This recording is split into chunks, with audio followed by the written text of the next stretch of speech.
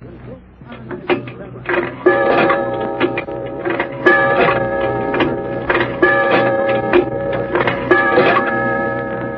that, operator?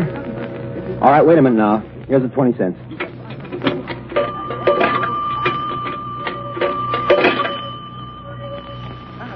Hello, Pa? This is Eddie. I'm at camp. I say I'm at the camp. Yeah. I've been waiting in line 2 hours to make this call, Pa. Huh? I'm fine, Pa. How are you? And Ma okay and Beanie? Ah, that's good. Look, Pa, listen. Here's why I'm calling. I'm going to be home over the 4th. Yeah. 2-day pass. No. By train. I'll get in around dinner time. Yeah. Look, Pa, a lot of guys are waiting to make calls, so I better hang up. Uh-huh. Okay, I see you Monday night. Bye.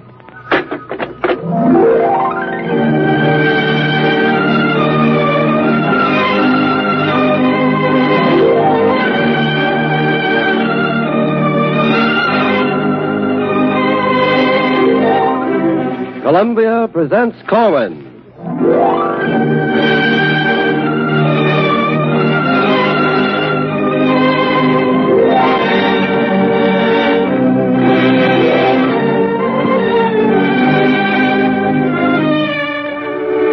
From Hollywood, Norman Corwin brings you the rising young Warner Brothers star, Dane Clark, in a new play for radio entitled Home for the Fourth.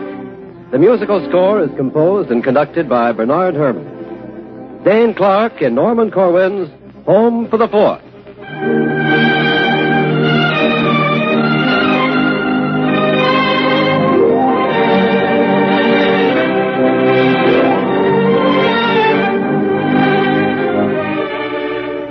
Of course, I had to wait in line 2 hours for my ticket. One way? Oh, round trip. 1423. And then when I got on the train, it was crowded. Do you mind if I sit here? No, not at all. Here, let me help you with that suitcase. Thank you very much. And at the second station, a lot more people got on, and they had to stand in the aisles. One of them was a pregnant woman, and nobody seemed to be offering her a seat, so I got up and gave it to her, and I stood in the vestibule. A corporal from Camp Wood was standing there, and we fell to talking. What camp you from? Manning.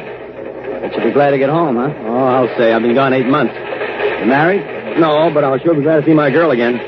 How about you? I've been married 2 years. Yeah? Yeah, 2 years next August. Well, I thought about getting married, but I don't know. Getting married is pretty serious. You the only son in your family? No, I got a brother, Jim, in the Air Force overseas, and a kid sister. Why? Well, sometimes it makes a difference. Your brother in the invasion? No, he's a meteorologist with the ground forces based in England. Uh-huh. Is there a diner on this train? Oh, I don't think so. I'm getting hungry. Me too, but I'm going to wait till I get home. I'll be home just in time for dinner. I think I could eat a small-sized horse. What I didn't tell him, because he looked so doggone hungry, was that my mother makes the best southern fried chicken in the world. He went to look for some chow, and I just stood there, biding my time, listening to the wheels. Gets to be a kind of a music after a while.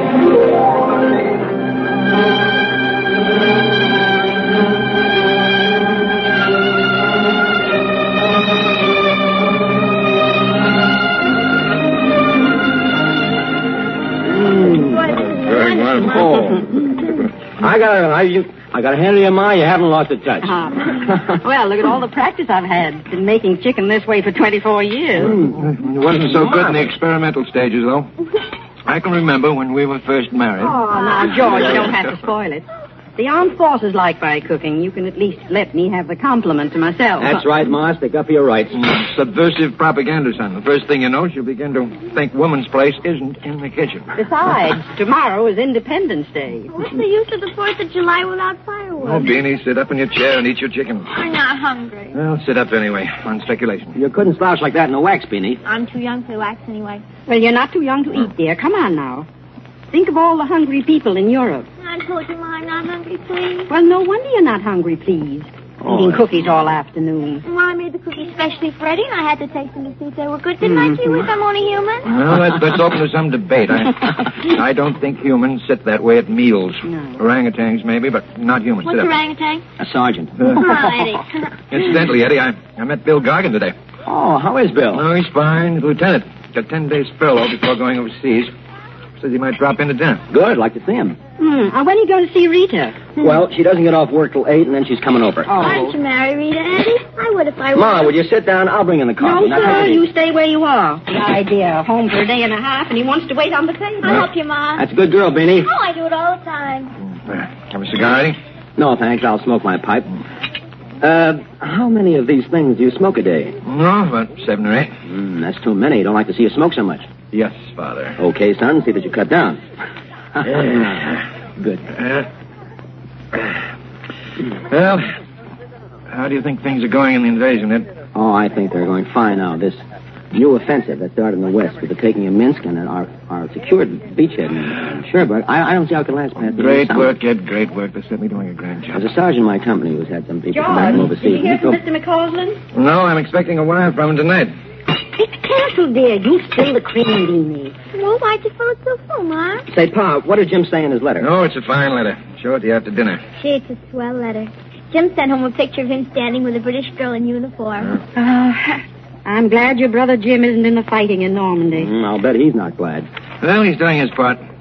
They need good meteorologists at the bases in England. 2 or 3? Thousands of them. No, I mean how many lumps of sugar? One. Say, take a look at the little finger, will you?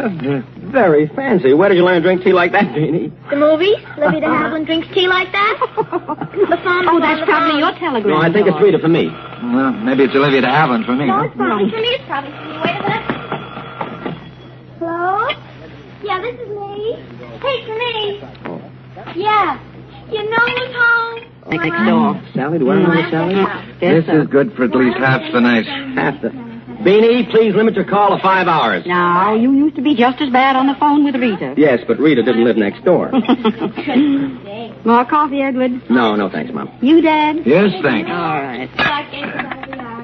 Hey, get a load of that edifying phone conversation, will you? That's all Hey, right. listen.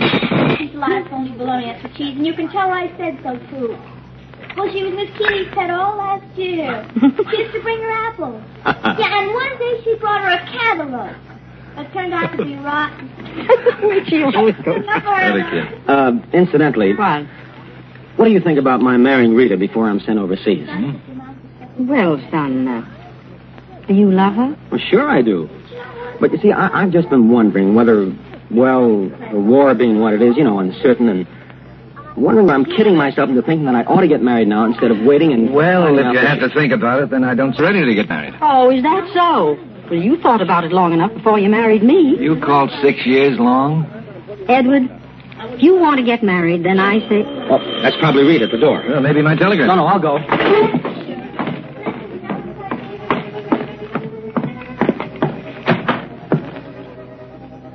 Hello, you. Rita, You're looking well, Edward. so are you. Ask me in, darling. Oh, come here.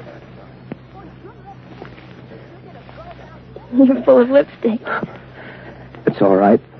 Mark of honor. Here's my handkerchief. All off? Yes. Let's go inside.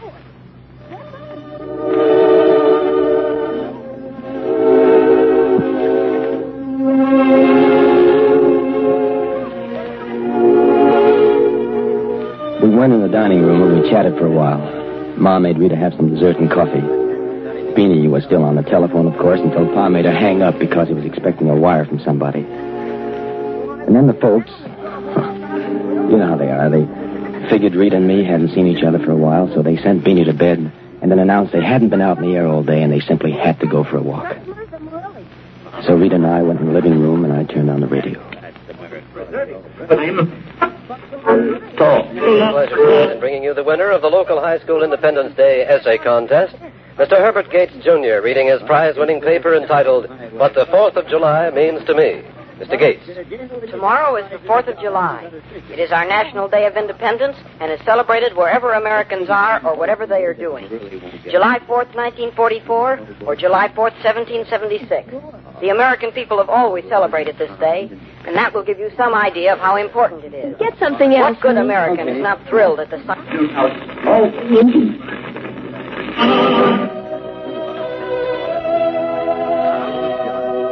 That better? Yes. I sure miss the radio at camp. I don't get a chance to hear it much either with my job the way it is. I suppose.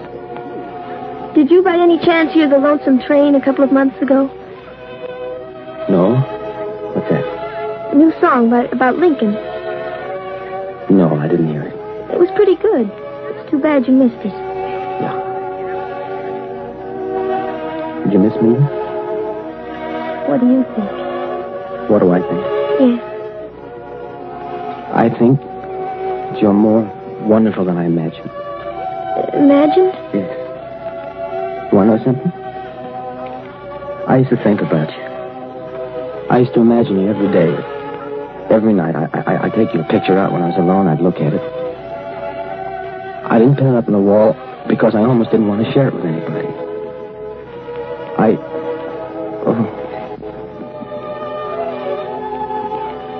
I love you, Rita. Do you really? Of course I do. Are you as mad to be with me as I am to see you? Yes, Shifa. And you still want to marry me? Yes.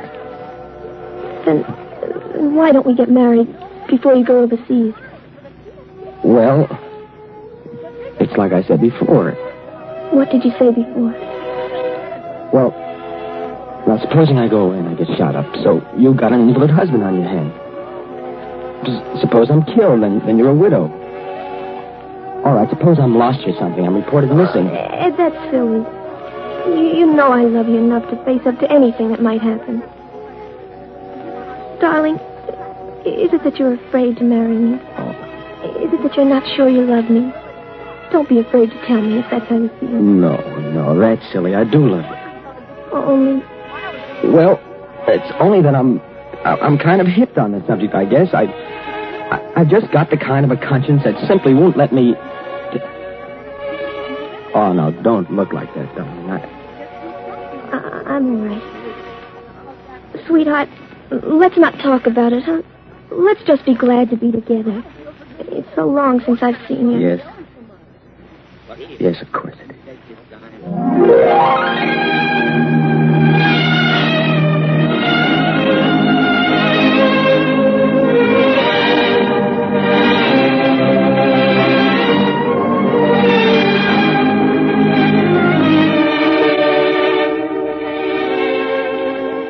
We must have been sitting there on the sofa for about a half hour, and then we heard voices out on the porch. And we figured the folks must be back from their walk, so we went out and we joined them. They were talking with Bill Goggins, who had met them on their way up the street. Pa was deep in an argument with Bill. I know what I'm talking about, Bill. I fought in the last one. It was the same thing then. They said it was the war to end war, and so on and so forth, but it wasn't anything of the kind. It's the same thing today, all over again. Well, I disagree with you, Mr. Eakin. It's an entirely different war. In the first place... here? Well, hello, Eddie. Bill, how are you? Fine, I'm glad. You know Rita, don't you? Yes, of course. How are you, dear? What are you doing? I'm working in a machine and tool factory now. Oh, don't let us interrupt this dog fight. Carry on, gentlemen. Oh, well, we weren't arguing. It's just that Bill here seems to think you can change human nature. No, I don't believe that's an issue at all, Mr. Eakin. If anything, people's instincts are against war. Was it human nature that got Ed and me into uniform? No, it was draft board number 17. No, it wasn't human nature. It was a very inhuman, unnatural thing. Like what? It was fascism, Ed. That's right, Bill. Why, sure. After all, peace and not war is so much a part of human nature that, well, most of us just refuse to believe that the fascists deliberately intended to make war. And we waited until it was almost too late. I still think we're going to have another war after this one. And so do I. Oh, Eddie, you don't. Sure I do. That's defeatist talk, if you ask me. Mr. Eakins, you mean you don't think anybody will have learned anything out of this war? No, I think it's exactly the same kind of war as the last one. Absolutely, I agree with my old man. Well, your old lady doesn't agree with your old man. I think we've made a lot of progress. Good for you. Such as what? Well, the Atlantic Charter and the Tehran Conference. I'll bet you don't even know what they stand for. How much do you want to bet, Oh, never mind. When you talk that way, you probably know. Well, what do they stand for? The Tehran Agreement calls for the Big Three to continue cooperating after the war. Well, I ought to know that one. I lectured to the East Side Women's Club about it. It says that Britain, Russia, and we are planning for the day when all the people in the world can live free lives, free from tyranny and, well, if I remember the wording, according to each one's varying desires and his own conscience. Isn't that right, Mrs. Eaton? Correct. Oh, that all sounds fine, but I tell you it's idealistic. It's visionary. But what do you think? Look, none of the boys, Bill, that I know in the Army go for that idealism stuff, at least not in my outfit. Well, they do in my outfit. Listen, Bill, I've talked with a lot of the boys, including some who've been overseas, and the one thing they want to know is when do they get home? Sure, just as in the last war. Even our letters from Jim are full of it. Oh, soldiers in every war have wanted to go home. Certainly, if you want an example of human nature, that's one, to want to go home. But there's a big difference in this war. Oh, you hear of men wanting to come home, sure, but you don't hear of any desertions on account of it as you did in other wars. The American soldier knows he's got to win before he gets home, or else his home won't be worth coming back to. So what's that got to do with the Tehran Conference? What's that got to do with it? Yeah. Everything. What do you suppose our men are fighting for anyway? Oh, ideals, I suppose. Oh, chicken in every Hottentot pot. Oh, that's a fine ideal for a young American. Look, we're fighting to get it over with, and that's all. Look, I don't begin to understand your attitude about idealism. You and your father seem to think that it's a little embarrassing to be found dead or alive with an ideal. Sure, the Tehran Agreement's visionary. But so was our Declaration of Independence. Did you ever stop to think of that? Supposing they sat around at Philadelphia 150 years ago making cracks about long hairs and visionaries. But that's different. The Declaration of Independence involved one country in 1776, and the Tehran thing involved a bunch of countries another time. Of you. We were practically 13 separate countries back in 1776. Where's your history? Well, I know. I hear certain people speak about the ideology of this war as though it was something extra. Something you could throw away, dispense with, if the going gets tough. Well, I think it's a heck of a lot more important than C rations or K rations or sometimes even ammunition. It's the whole heart and soul of fighting. And I've talked to a lot of GIs, too, and in my experience, it's hardly ever the men who do the fighting who sneer at the reasons why they're fighting. Yes, and the ones who sneer are mostly high-priced columnists who spend the rest of their time kicking about the income tax they have to pay. Sure. The only time the war comes home to them is when they get bounced off a plane because they don't have a priority. What papers do you read, Bill? Yeah, the same papers you read, sir. And I don't have to read the editorials to form my opinions. Just the main headlines and the text of the speeches and the communiques. I've been doing that right along. So have I, ever since Spain. Well, with me ever since Manchuria. Well, that's all very well, and I still say men are fighting to get back to where we were before the stinking war. That's all they're fighting for, and I think that's enough to fight for. We're not mad at anybody. Well,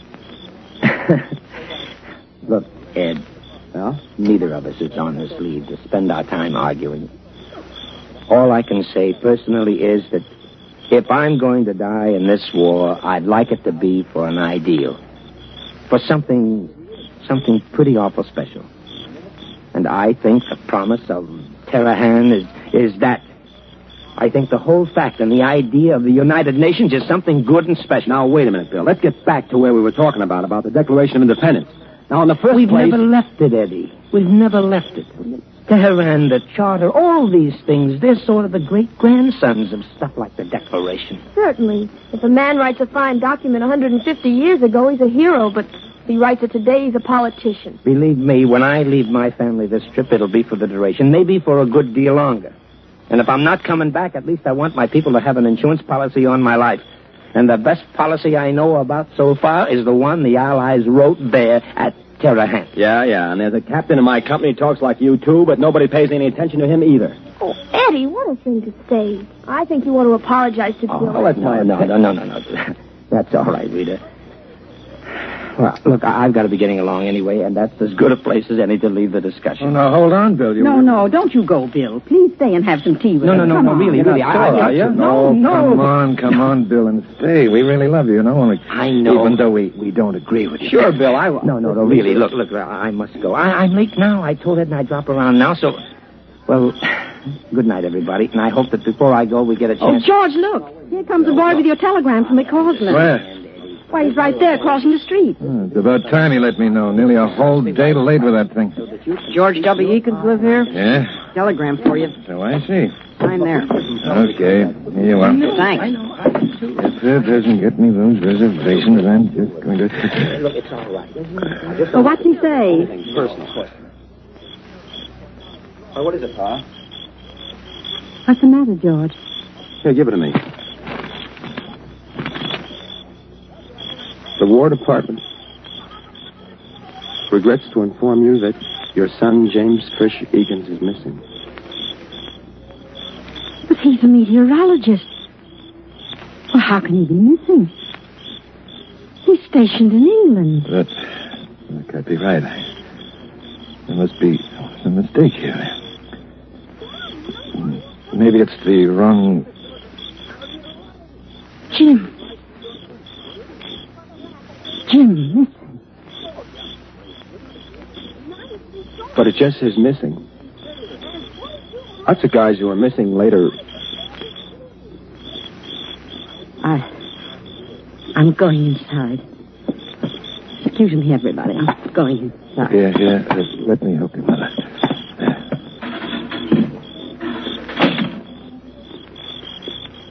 I'm sorry, Eddie. Believe me, I'm sorry.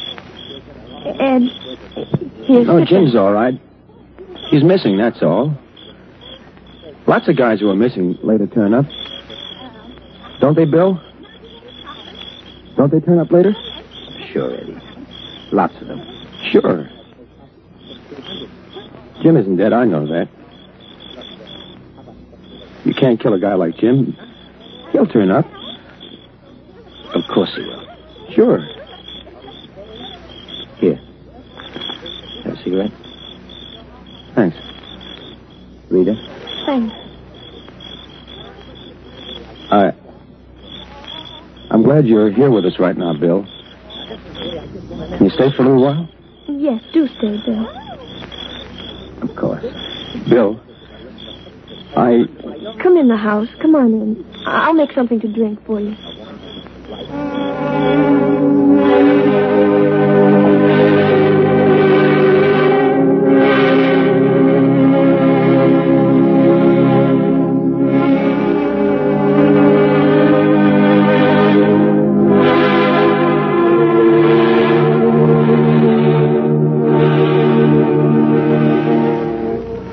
folks were feeling better when I left the house the next day. It was the saddest 4th of July we'd ever had, but the folks took it wonderfully well. After all, Jim is only missing. Many of the boys do show up after a while, especially flyers who come down to enemy territory.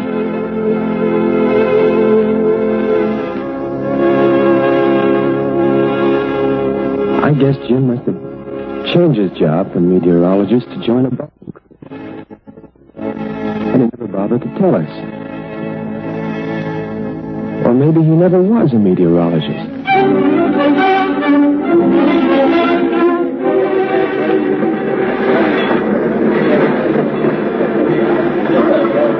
Darling, your train leaves in 5 minutes, and you'd better stand at the gate if you want to get a seat. Just one more kiss, and make it last for 3 weeks.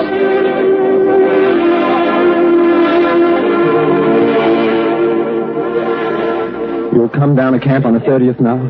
Yes. I'll bring the license, too. Don't worry. Oh, yes, Mrs. Eakin. I love you. And I love you.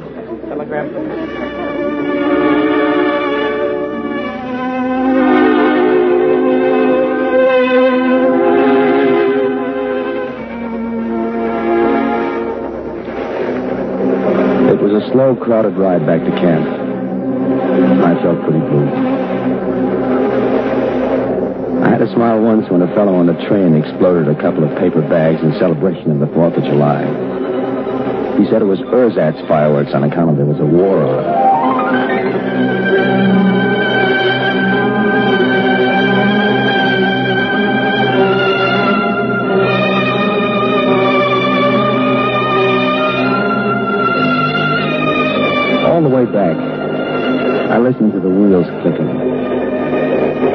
kept thinking about Jim and Rita and about what Bill Goggins said.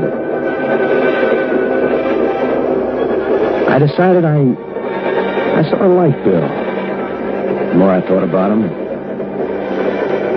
he's really a decent kind of a fellow with a good head on his shoulders. He's like Jim in a way. Yeah. Like Jim.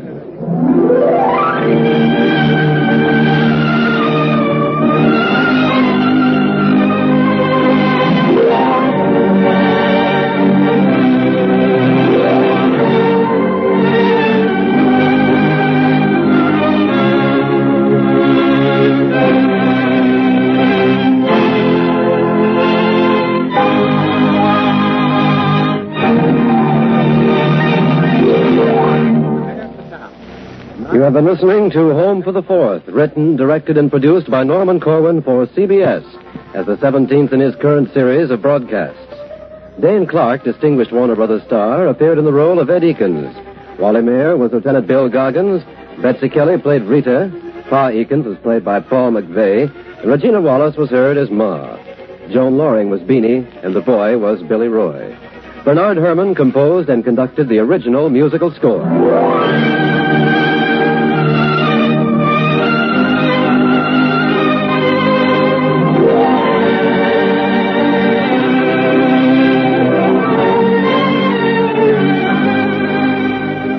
Because of Columbia's coverage of the All-Star Major League Baseball game a week from tonight, Columbia Presents Corwin will not be heard again until 2 weeks from tonight, on Tuesday, July 18th, at this same time. And on that night...